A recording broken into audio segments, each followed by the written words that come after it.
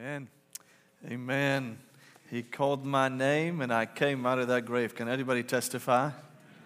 October 30, 1984 is when I came out of my grave of a fallen nature, my grave of sin, and came out and was resurrected in Christ, into Christ, with Christ, serving for the glory of the Lord Jesus Christ. That's what we do when we gather together as one. We come to be one, and we are sent as one individually, as one collectively with the Lord Jesus Christ, where there is a beautiful thing that happens when we gather in the house of God. This morning, I want to encourage you to do something. Our Pastor Jay has encouraged all of us at the Brentwood Baptist Church, all of our membership, all 12,000 of us, to walk a journey together in 2024. From day one, we will walk through the whole Bible together. So when you came in, there was a table and they had a lot of Bibles. It's chronological Bible. So it takes you through the Bible and through the series that we'll be preaching all year long, from January all the way to the end to December. And so we'll start in Genesis, end in Revelation. And what we would love to see is all of our church members walking that journey with us. The whole body in the whole Bible throughout the whole year. The whole body in the whole Bible throughout the whole year. Wouldn't that be awesome? So when we come in every Sunday, you would have already been in the passages that we'll be preaching from. God will speak already to you in your secret place and your quiet time with Him. You come in here, we share the revelations of the Lord from the Word of God.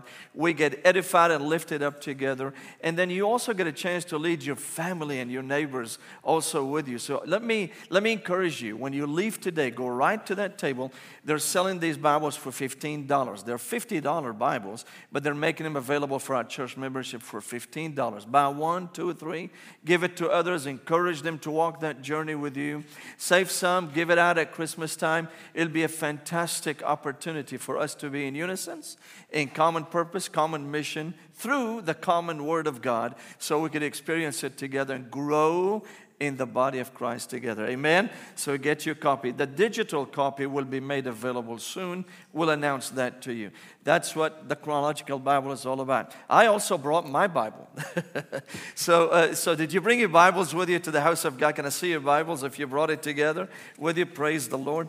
We're coming here to the house of the Lord to experience Him and to hear Him. Amen? To experience Him and to hear Him. This morning, we'll be addressing the topic of gathering as one. Why does the body of Christ gather?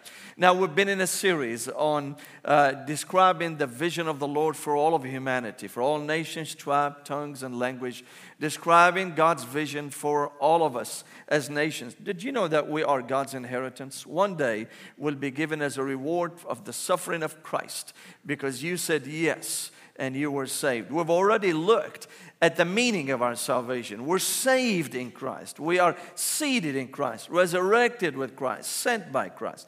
And then we've already looked at the story of our salvation. Not only we are saved and we understand our salvation, now we looked at the story last Sunday of our salvation. The story of our salvation is to go forward. It's to be told. And we've talked about that last Sunday morning. So you and I are saved. We're called and sent out. And today, we're going to talk about why we gather. We gather because of our salvation. Amen? We gather because of our salvation. I'm going to ask you to stand just one more time. I'm going to read two passages, one from Colossians chapter 3. And the other one, I'm going to take you back to the Old Testament. And I'm going to take you to Genesis chapter 28. Simply because I want you to see the picture of what God desires and designed for the nations, from the beginning all the way to the end. So I'm in Colossians chapter 3. If you're there, begin verse 12. If you're there, say, I'm there. Amen. And listen to verse 12 and following. Therefore, as God's chosen ones, holy and dearly loved, put on compassion, kindness, humility, gentleness, and patience, bearing with one another and forgiving one another if anyone has a grievance against another. Just as the Lord has forgiven you, so you are also to forgive.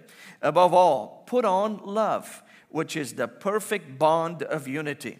And let the peace of Christ, I love that. That word peace means, it's a reference to an empire that rules. Let the peace of Christ, to which you were also called in one body, rule your hearts and be thankful. Let the word of Christ dwell richly among you in all wisdom, teaching and admonishing one another through psalms and hymns and spiritual songs, singing to God with gratitude in your hearts. And whatever you do in word and in deed, do everything in the name of the Lord Jesus, giving thanks to God the Father through him. Now go with me to Genesis chapter 28.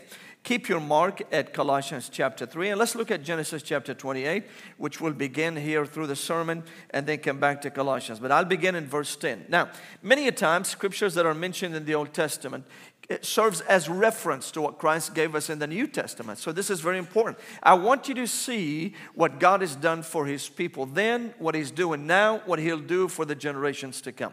So listen to Genesis 28 and verse 10. This is an encounter between Jacob and God, talking about the house of God. While we gather, Jacob left Beersheba and went toward Haran. He reached a certain place and spent the night there because the sun had set. He took one of the stones from the place, put it there at his head. Now we all know that Jesus is the cornerstone of the bride of Christ, right? And laid down in that place. And he dreamed a stairway or a ladder was set on the ground with its top reaching the sky. And God's angels were going up and down on it. The Lord was standing there beside him, saying, I am the Lord, the God of your father Abraham, and the God of Isaac. And I'll give you and your offspring the land on which you are lying. Your offspring will be like the dust of the earth, and you will spread out toward the west, the east, the north, and the south. And all the peoples on the earth will be blessed through you and your offspring. Look, I am with you and will watch over you, and wherever you go, I will bring you back to this land. For I will not leave you until I have done what I promised you. Glory to God. Verse 16, when Jacob awoke from his sleep, he said, surely the Lord is in this place. Can I get an amen? And I did not know it. He was afraid and said, what an awesome place this is. This is none other than the house of God. This is the gate of heaven. Early in the morning, Jacob took the stone that was near his head and set it up as a marker. That means he built an altar there. He poured oil on top of it. Now, speaking of the coming of the Holy Spirit, and named the place Bethel, which means the house of God, though previously it was the city called Luz. Then Jacob made a vow, if God will be with me and watch over me during this journey I'm making, if he provides me with food to eat and clothing to wear, and if I return safely to my father's house, then the Lord will be my God. This stone that I have set up as a marker will be God's house, and I will give to you a tenth of all that you give me. Oh God, that you would take these words, that you've impressed them by inspiration on the heart of Jacob. Lord, impress them on our hearts. Oh, that you would take the words of the Colossians and you've guided the church with, Lord, and impress it on our spirit and let it translate into our testimony, that where people can see us and hear us, they will know that we've come out of the house of God to give witness to the glory of God in Jesus' name. Somebody says, amen. God bless you. You may be seated. Thank you. Keep your Bibles open in Genesis chapter 28. I want to show you a few things. And then mark it at Colossians chapter 3. I want to show you a few things just as well. We asked the question this morning, why do we gather on Sunday morning? I mean, what happens when the people of God gather? You asked the question, what is church? What does God expect when we come to church? Let me ask you another question. What do you expect when you come to the house of the Lord, when you come to church? When we talk about church, now we could have church anywhere, everywhere. I often have church in the car. My God and I get together and we have church. We have a great time. You could have church with the Lord, you and God. You could have church here as you gather in the house of the Lord. This is the church, the gathering of the believers that are saved, that have come together. This is the house of God. This is church. This is also the house of God. This is the house of God. I'm the temple of the Holy Spirit. I've got God in me. This is also the house of God. This is the house of God. This is the house of God. So when we gather with our God who saved us, changed us, transformed us, what happened when we gather? Why do we gather in the house of God? I love what Jacob said in chapter 28. He called it Bethel. The house of God. Beit, it's a compound word. Beth, El, Beit or Beth, it's a Hebrew word, means house. And then the El is a reference to Elohim, which means God. It's the house of God. When we say Bethlehem, we're talking about the house of bread. The house of bread. So it's compounded. Bethel, the house of God. And then so we see here a picture image of what's forthcoming as God initiated the work of the church in the book of Acts chapter 2. The house of God. And notice that it was central. He said in Genesis chapter 28 that Bethel was central.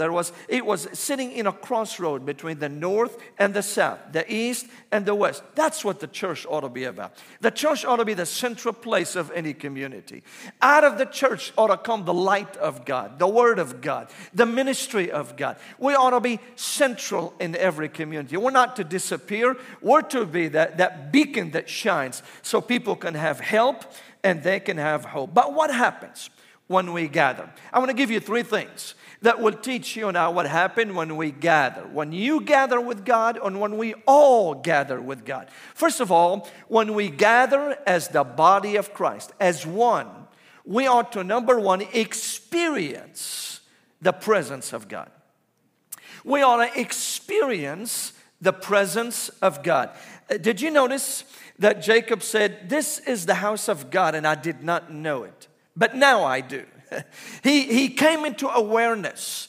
Hey, I am being surrounded by the presence of the Lord. I am experiencing the presence of God. See, God is omnipresent. He's everywhere. The point is that, are you connecting with Him? You see, the house of God is all about connection. When we come to the house of God, we come to connect with God and connect with one another. When we connect with God, something comes alive. We become aware of His presence with us, in us, and all around us. We come to experience the presence of God. Friend, let me just say this. If you come to the house of God and hear this anointed worship, truly was anointed worship this morning. If you hear the anointed worship and the songs, if you hear the Word of God taught and you take some notes, if you have fellowship in the lobby and have you some donuts and coffee, but do not connect with God, you've not come to the house of God. You've not come to the church of the Lord Jesus Christ. We come to the house of God to experience the presence of God. Jacob was put to sleep and he had a dream. He saw the angels of God going up a ladder and coming down that ladder, that stairway. And the Lord showed him that He was there. You see, we experience that. And Jesus becomes that ladder for us. Jesus in you becomes the stairway that connects you to the heavenlies. And Jesus in you becomes the way that answers the prayers that comes down from the heavenlies. You remember, this scripture really is a preparation for what we see given to us by the Lord Himself in Luke chapter 1 and then in John chapter 1. We see it. You remember when Philip experienced the Lord, he had met the Messiah that he's been searching for. He was really excited that he met Jesus, and he wanted to tell his brother. See, when you're saved, you want to tell the people that you love about your salvation. So he goes after Nathanael, his brother. Now, Philip is a zealous man, excited for the Lord. Nathanael was more analytical, kind of wondering. He would ask a lot of questions so he could understand. And Philip finds his brother and he said, "Come, meet the Messiah. We found Jesus." And Nathanael came hesitantly, and Jesus knew that. So Jesus says to Nathanael, "Behold, an Israelite in whom there is no guile." In other words, He's saying you're an Israelite, but you're one who has this doubt within you about who the Messiah is. And then Jesus said this to him. He said, "I saw you sitting under the fig tree." And because of that, Nathanael said, "Truly you are the Son of God." And then Jesus answers him and says, "Just because I said I saw you, I feel you, I know exactly what you're longing for, you say I'm the Son of God, hold on." You're going to see things happening that are absolutely glorious that will prove to you that I'm not only a Messiah, but I'm God Creator. And so he said to him in John chapter 1 and verse 51, and listen to Jesus quoting Genesis chapter 51, chapter 28 in reference to the body of Christ. He said, truly I tell you, Jesus talking to Nathanael, he said, truly I tell you, you will see heaven open and the angels of God ascending and descending on the Son of Man. On the Son of Man. Here's what Jesus was saying. Jesus was saying, I am the ladder. I am the stairway. Everything that goes up to heaven comes through me. Everything that comes down from heaven comes through me. I'm the way, I'm the truth, and I am the life. And there's only one name that registers in heaven with full authority and credibility. It's the name of Jesus Christ. So we know anytime we come to meet with Jesus, every time we come to meet with Jesus, we know that we are in the house of God, surrounded by the presence of God. Why do we gather? To experience the presence of God. Now the question is though, why did he call that in Genesis chapter 28? Why did he call that the house of God? Because something happened.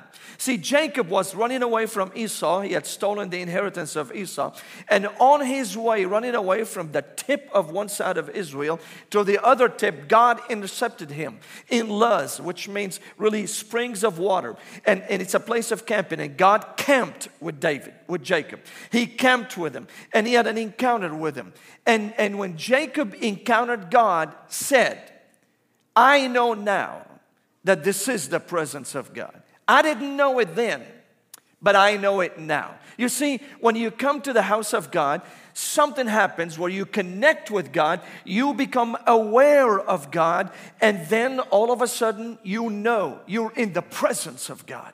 You're experiencing of God. We don't come to the house of God to exhibit church. We come to the house of God to experience church. We come to the house of God to experience the Lord. We come to the house of God to experience the living Lord. So when the songs are leading us into worship, it's to lead us into His presence. When the word is declared, it's to remind us to be aware of His awesome presence. We come to the house of God to experience the presence of God. People often say, well, you know, Fadi, when I ask people, hey, where do you go to church? Well, I'm looking for church. I can't seem to find one. I don't know how you can't find a church. I can't find a church. Well, why is that? Well, I just go there. I don't feel connected to the people or to what's happening. You know, or they may make a statement every once in a while. It's an extreme statement, but they'll make it. I go places and it's boring to me. Friend, there is not a boring church if God is in the house. Are y'all all right? There should never be a boring church when God's presence is there. And it's not about what you see happening. It's about what happens in you. Did you come to the house of God with a surrendered heart to experience the presence of God? Did you come to make connection with Almighty God? Amen? So we come to the house of God. We gather, number one, to experience the presence of God. Number two, we gather not only to experience the presence of God, we gather to hear the voice of God. We gather to hear the voice of God. This is really beautiful. Friend, listen. Because where God is, God speaks. Can I say it again? Where God is, God speaks.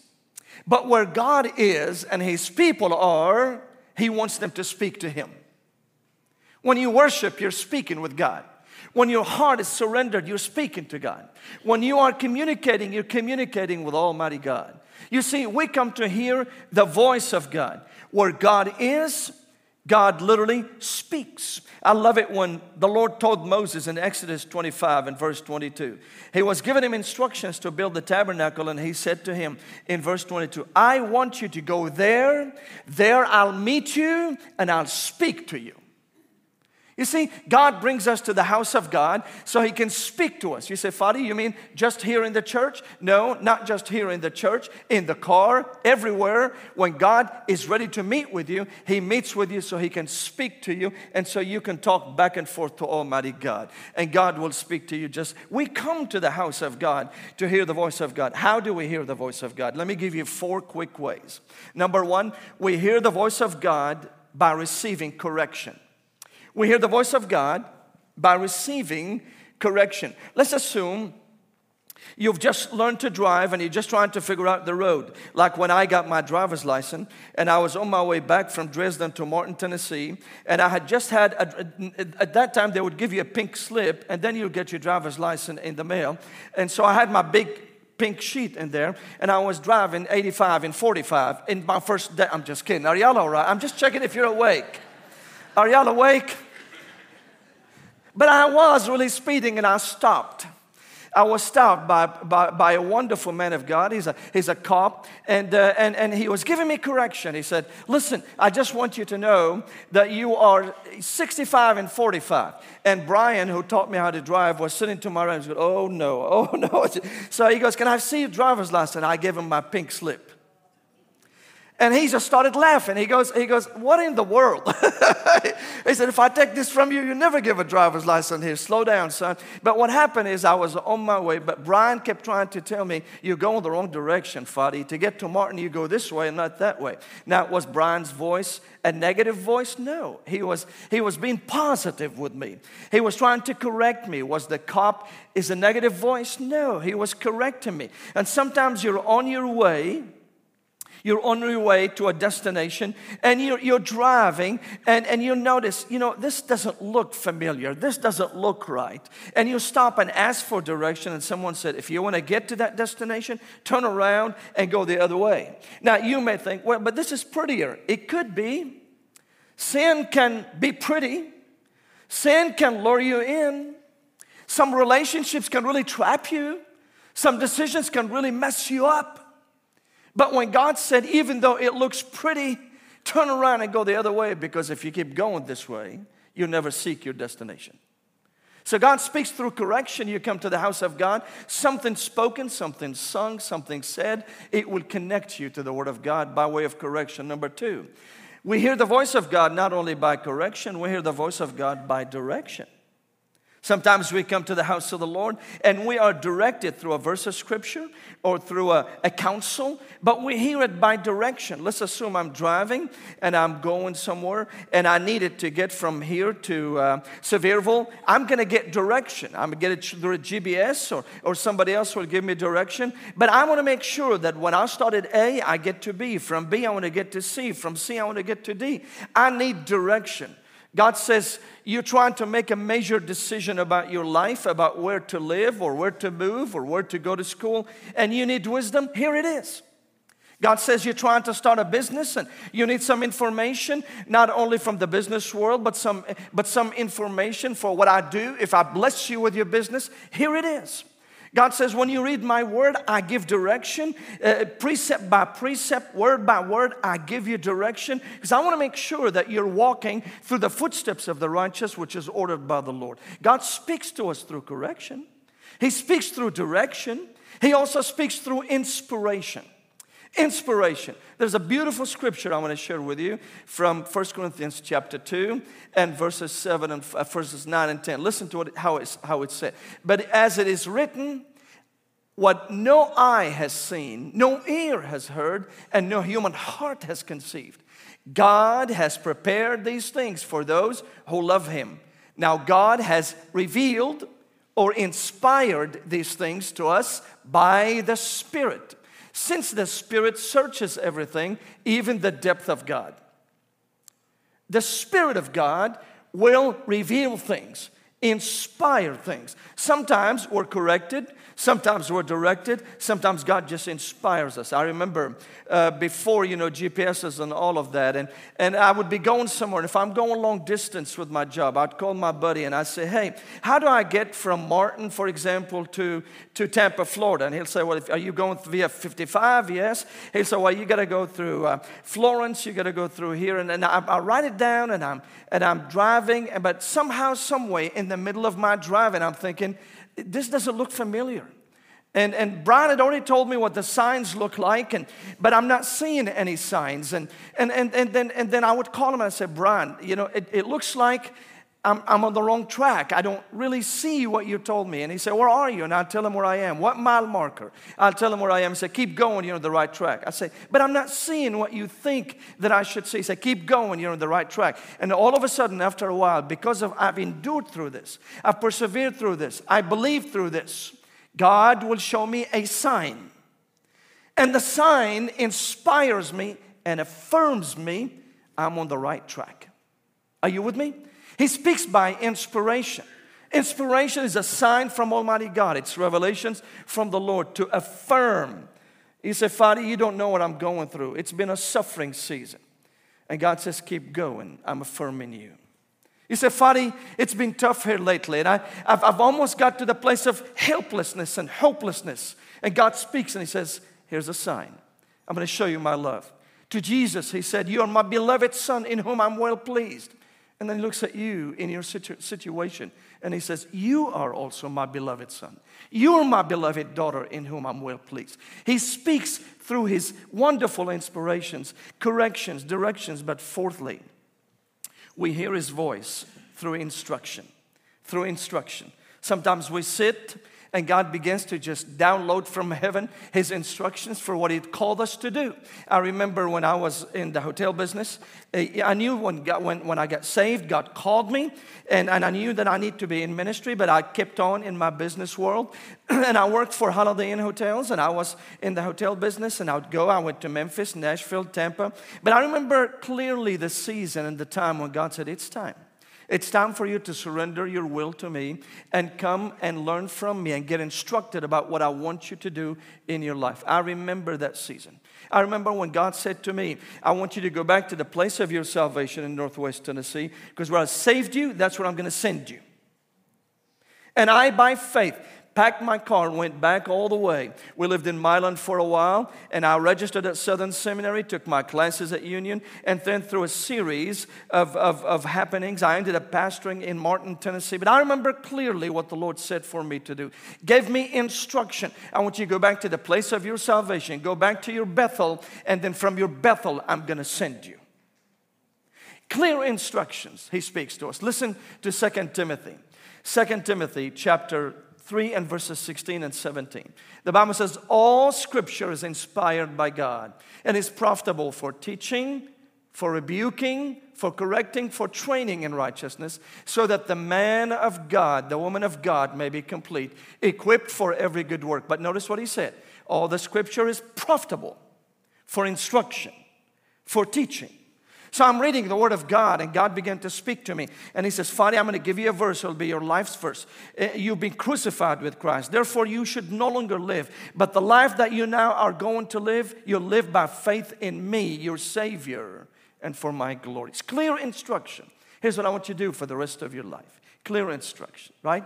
So when we come to the house of God, we come not to just exhibit things, show off things. We don't prepare things for you to come to a show. We prepare things for all of us to come into an encounter with the presence of God.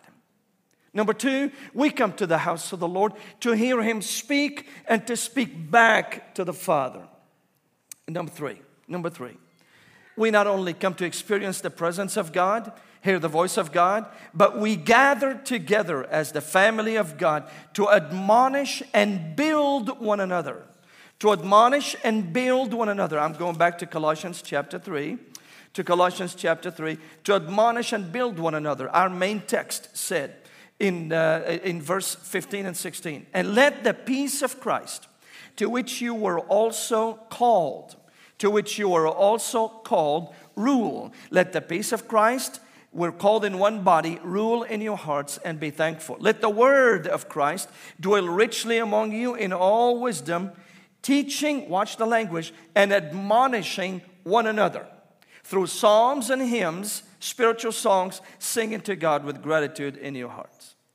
See, what happened? We come to gather together to admonish one another and build the body of Christ together. To build the body of Christ together. How do we do that? How do we admonish one another? We've already learned we come to experience His presence. We've already learned we've come to hear His voice. He gives me direction. He gives me correction. He gives me instruction. He gives me inspiration. And now I need to share that with everyone else. So we admonish one another. How do we do it? Go with me to Acts chapter 2, and let's look at that. And I want to close with this last segment. Acts chapter 2 and verse 42 and following. We learn to admonish one another, right? How do we do it? In Acts chapter 2, verse 42, the Bible says, they devoted themselves to the apostles' teaching, to the fellowship, to the breaking of bread, and to prayer. Everyone filled with awe, and many wonders and signs were being performed through the apostles. Now all the believers were together and held all things in common.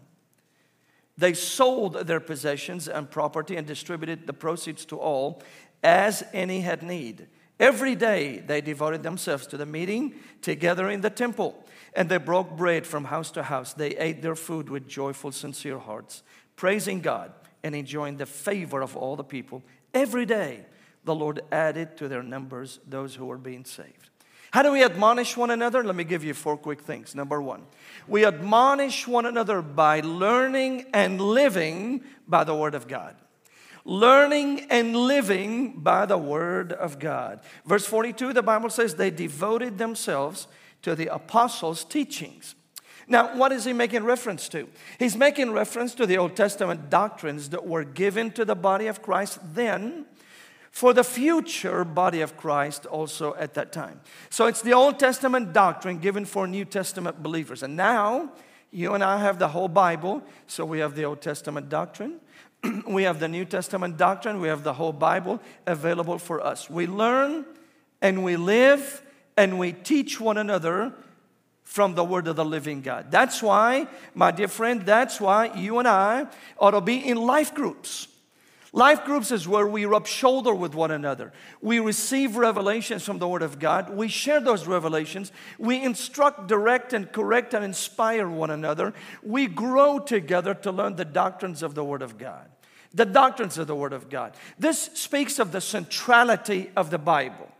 This speaks of the prime position of the Word of God in the life of every believer, and it ought to be in the life of every community. We're talking about the perfect Word of God. I'm not talking about the old, antiquated Word of God as some people describe it. But listen, my friend, this Word is fresh. It's living today. Are y'all all right?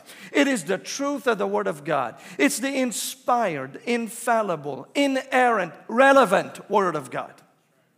It's relevant. It's for today as it was 3,000 years ago. It's for the next 5,000 as it is for today. It is the relevant living Word of God. We don't compromise it. We don't water it down. We don't just give it away as if it means nothing. This is the Word of the living God. We're changed by it. We're changed by it.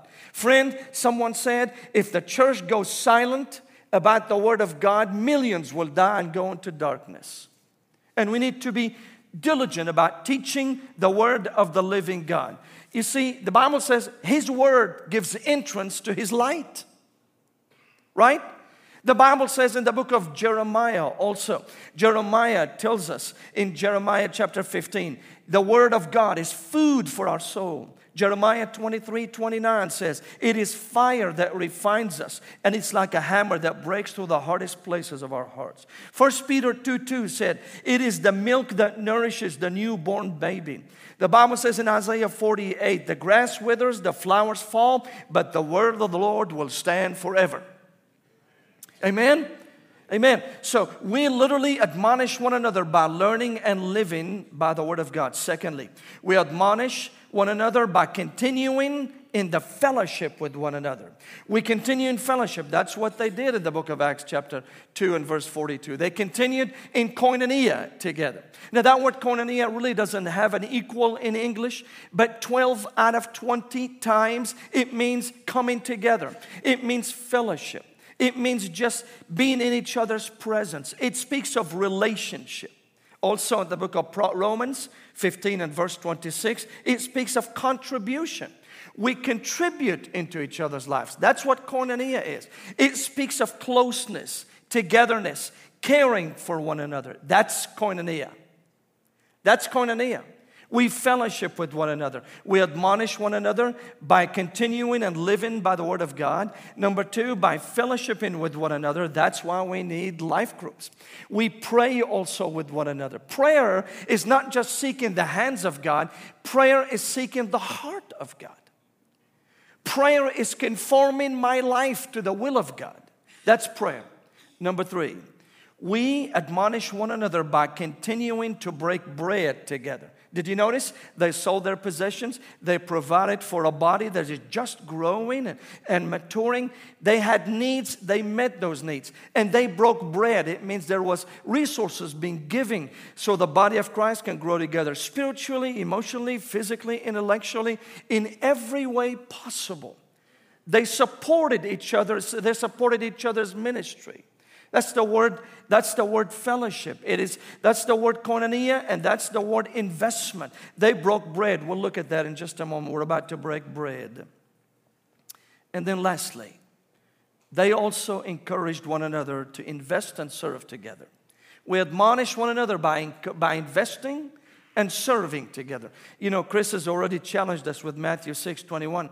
Where your treasures are, that's where your heart will be. People have reversed that scripture. I've heard it said from people where they say, you know, where your heart is, that's where your treasure is. That's not what Jesus said. Jesus said where your treasure is, that's where your heart will be. You see, if you want your heart to be with God, then invest in God's work. If you want your heart to be in the one gathering, in the ministry and the service of our bride, then you invest in that bride. If you want your heart to see people coming to Jesus, then you invest in that. You see what we do? We share common interest. We share common goal. We share common vision. We share common mission. What is our mission? Is to lift up Christ that He may draw people to Himself. Come join us. Come join us. Join the Master. Come join us, join the ministry. Come join us, join the family. Come join us, join the mission. We gather together to experience the presence of God. We gather together to hear the voice of God. And then we gather together, literally, to admonish and build one another by learning and teaching the Word, by investing in ministry and in one another, by fellowshipping with one another, strengthening one another. And the Spirit of God will be among us, but also by breaking bread together. We're going to do that in just a moment. Listen, our deacons are getting ready, but here's what I want to say to you. I knew that the Spirit of God is calling me to salvation. And I said, yes. What about you? You say, Fadi, I'm not sure that I'm a child of God. I'm going to tell you something, friend. What you're not sure about, Jesus is sure about. He came because He loves you. He wants to change your life, transform your life. He came to save us from what we couldn't save ourselves from. He came to forgive us from the sins that have caused Him to come incarnate and die on the cross for my sins and yours. This morning, if you want to receive Him as Lord of your life, simply you can say, Jesus, I'm asking You to come into my life, to forgive me of my sins, to cleanse me from my sinful nature. Save me, change me, be my Lord and be my God. If that's the decision you want to make, I will be standing out there with our staff. Would love to talk to you about that. Would love to talk to you about that. But that's what this table is all about. His blood was shed for us. His body was broken for us. Friend, let's celebrate not only what He did, what He's doing, and what we one day will experience with Him in heaven. That table that unites us with our God. Amen. Would you quiet your heart before the Lord?